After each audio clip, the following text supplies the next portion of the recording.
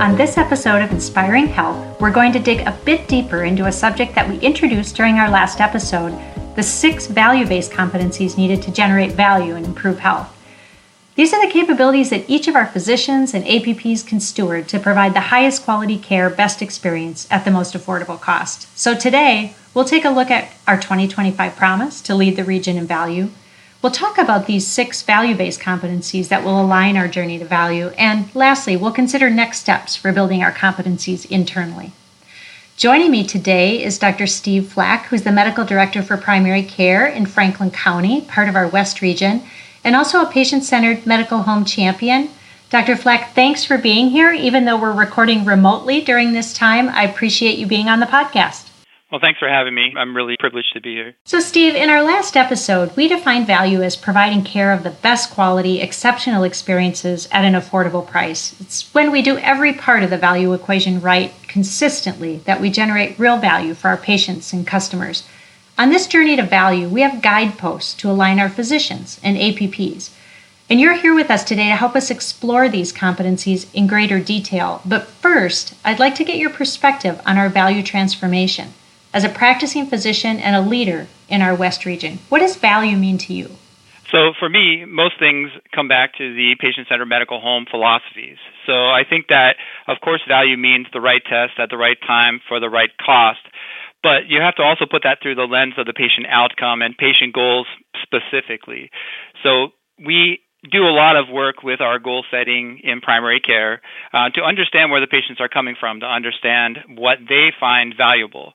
We have worked a lot on our quality metrics, and we see that there are people that have all the quality metric boxes checked, but unfortunately have bad outcomes. And when you look at that, the value part really comes, did we explain exactly where the need for the treatment was? Did we explain why it's important to have a statin? Did we assess whether or not the patient was willing to do that, willing to take the medication, and did they understand why it was helpful to them? Gotcha. Well, thanks for sharing that perspective. That is so important for us to be in touch with our patients and understanding their goals and what value means to them. So thanks for that. Your perspective is insightful, and I think our listeners will get a lot out of hearing about how you think about the first of the 6 value-based competencies, quality and patient experience. How do you think about those as a physician in generating value for patients that you're caring for? So I think that the patient experience really starts with the understanding of our patients, what Legacy WellSpan would call Know Me, and what the patient-centered medical home would call knowing and managing my patients.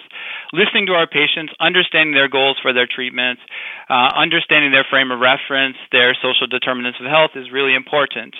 Our role as the medical home is to limit barriers to care and to empower patients to be advocates for their own health.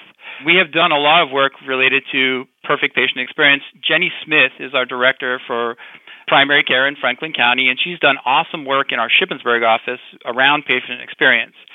So she had worked on a number of projects that had to do with watching patients as they flowed through our office, watching the experience of the patient, doing timings, finding out what the patients need, talking to people.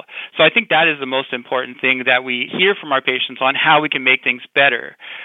Examples of things that we learned from the Shippensburg practice had to do with things like if someone has an ambulatory problem and they can't walk all the way to the back of the office, maybe we should have them roomed at the front of the office. Some of the patient self-rooming work that had been done there then was able to be shared at other offices. That work also was done to share to our Greencastle office where multiple specialties were in the same office building. We heard from our patients that it would be helpful for our team members, both primary care and specialty, to be able to share care along a continuum. And so we have the opportunities for them to be seen by the primary care and specialty care at the same time. Oh, those are great points, Steve. Just knowing our patients, understanding what could make the experience a wow for them, and really listening to concerns. That's really great. So when I think about quality and safety, I consider our key metrics like patient experience, CMS and Leapfrog scores, our Medicare shared savings quality metrics, and some of our metrics in our ambulatory settings. When we're also leading in quality and experience, we're disrupting the status quo as well. So we have some examples like Madeline RX or Baby Scripts, or the fact that we did 400,000 remote visits during the last 9 months in the pandemic. How do advanced analytics, the second competency, help us in our journey to value, Steve? So we use a lot of advanced analytics. We look at a lot of programs. We have the Highmark Quality Program that the West scored a 4.51 last year. We also have Capital Blue Cross programs. And so we take a look at the information, the data that comes in. We have to put that back into the frame of reference on what does it mean to a patient. So it's great to have an awesome score. However, how does that improve the patient's life?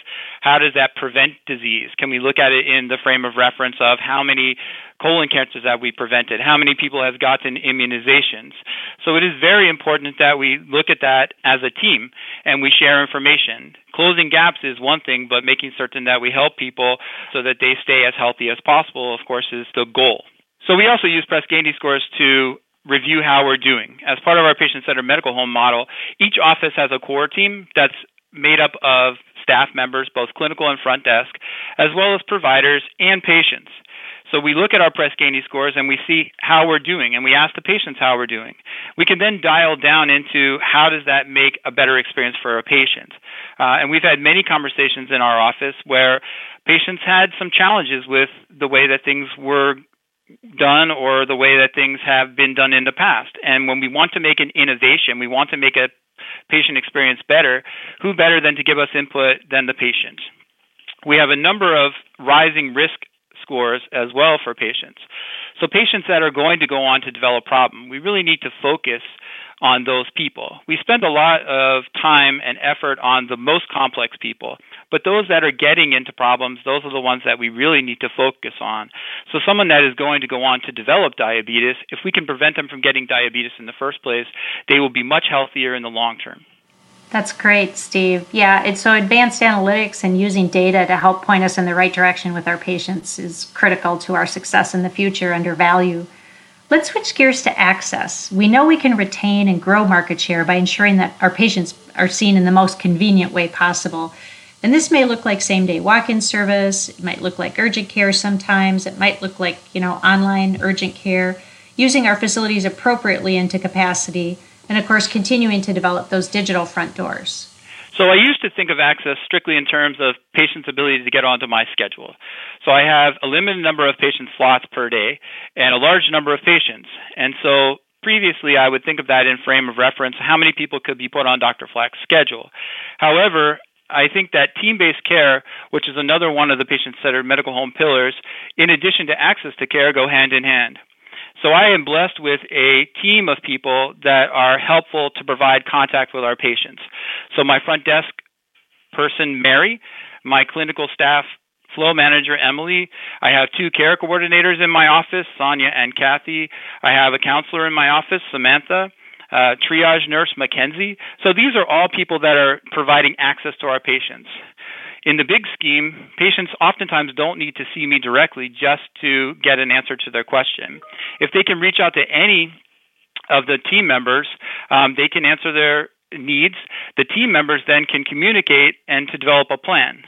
My job as the provider is to come in and to try to provide my expert level input into the needs of the patient. But if my front desk talks to my flow manager and determines that someone needs to be seen, they'll make an adjustment on my schedule to make certain that someone can get in. That way we can make certain that we're seeing the most complex people and the people that need to be seen in the office at a time that they can come in prior to getting ill and end up in the hospital. Yeah, absolutely. It's so important that we're all working together as a team to understand, who's the right person to see that patient and meet their need. So that's a great point on access. Certainly having digital tools and different types of bricks and mortar, including urgent care and primary and specialty offices, all make a difference for access. But access means different things to different patients. And so I think the more options that we have, the better. We need to establish the most appropriate site of service for the type of care patients need. This might mean an ambulatory setting over a hospital or an outpatient practice over a surgery center. For me, the most important way to prevent extra days in the hospital is to prevent the admission in the first place. From a medical home standpoint, patients are taught to reach out to their patient-centered medical home team. The best way to prevent extra days is to prevent admission and prevent emergency room visits. We have a lot of examples in the West, including our COPD program, which has been led by Dr. Peter Jablin, and our CHF program, which is led by Shani Gadwa, We also have done a lot of work with complex care plans for our really complicated patients that are at risk for going to the hospital. If they can reach out to us, we can coordinate care among our team members, among our medical neighborhood, and hopefully prevent them from going to the emergency room in the first place. Oh, that's great, Steve. What great work that helps benefit our patients. Not going to the hospital at all is definitely the best thing. Well, that's great work in the West. We've also seen in the Central region, we've reimagined surgical procedures that were historically conducted at WellSpan York Hospital, and that work's now underway to move many of those procedures into the outpatient setting at our local surgery centers. Home sleep studies is another way that we've reimagined site of service here at WellSpan. So that takes us to our final two competencies of reducing care variation and removing waste. These two go hand in hand, don't they, Steve? Yes, they sure do. We've done a lot of work with our lean efforts to help our primary care offices function more similarly. We have processes that are the same for check-in, check-out, nurse rooming for each office. We've also done a lot of work with our lean daily management philosophies in the offices themselves. As far as waste, we have done lots of 5S work, which has to do with making the rooms appear more similar and have similar materials available for providers to see patients. We also have done work with our Kanban cards, which is where you have a card that allows you to order materials before you run out of them. So you can estimate the amount of things that you need on a monthly basis and have an order put in before you run out. As far as our care variation goes, we've done a lot of work with hypertensive guidelines. One of our primary care providers and one of the cardiology providers were real champions for this. So we have hypertension care plan package that was developed. That also included education for staff about how to check blood pressures, and that included primary care and specialty offices. If a patient's blood pressure was elevated, then they were planned to sit for a period of time, and the staff would recheck the blood pressure. If the blood pressure remained high, they reached out to the patient-centered medical home team. This hopefully prevented them from going to the hospital or being sent to the emergency room so that the primary care provider could adjust the blood pressure and schedule a follow-up visit in the office. That's great. Steve, I love those examples because the focus is on patients, being patient-centered during that journey to value.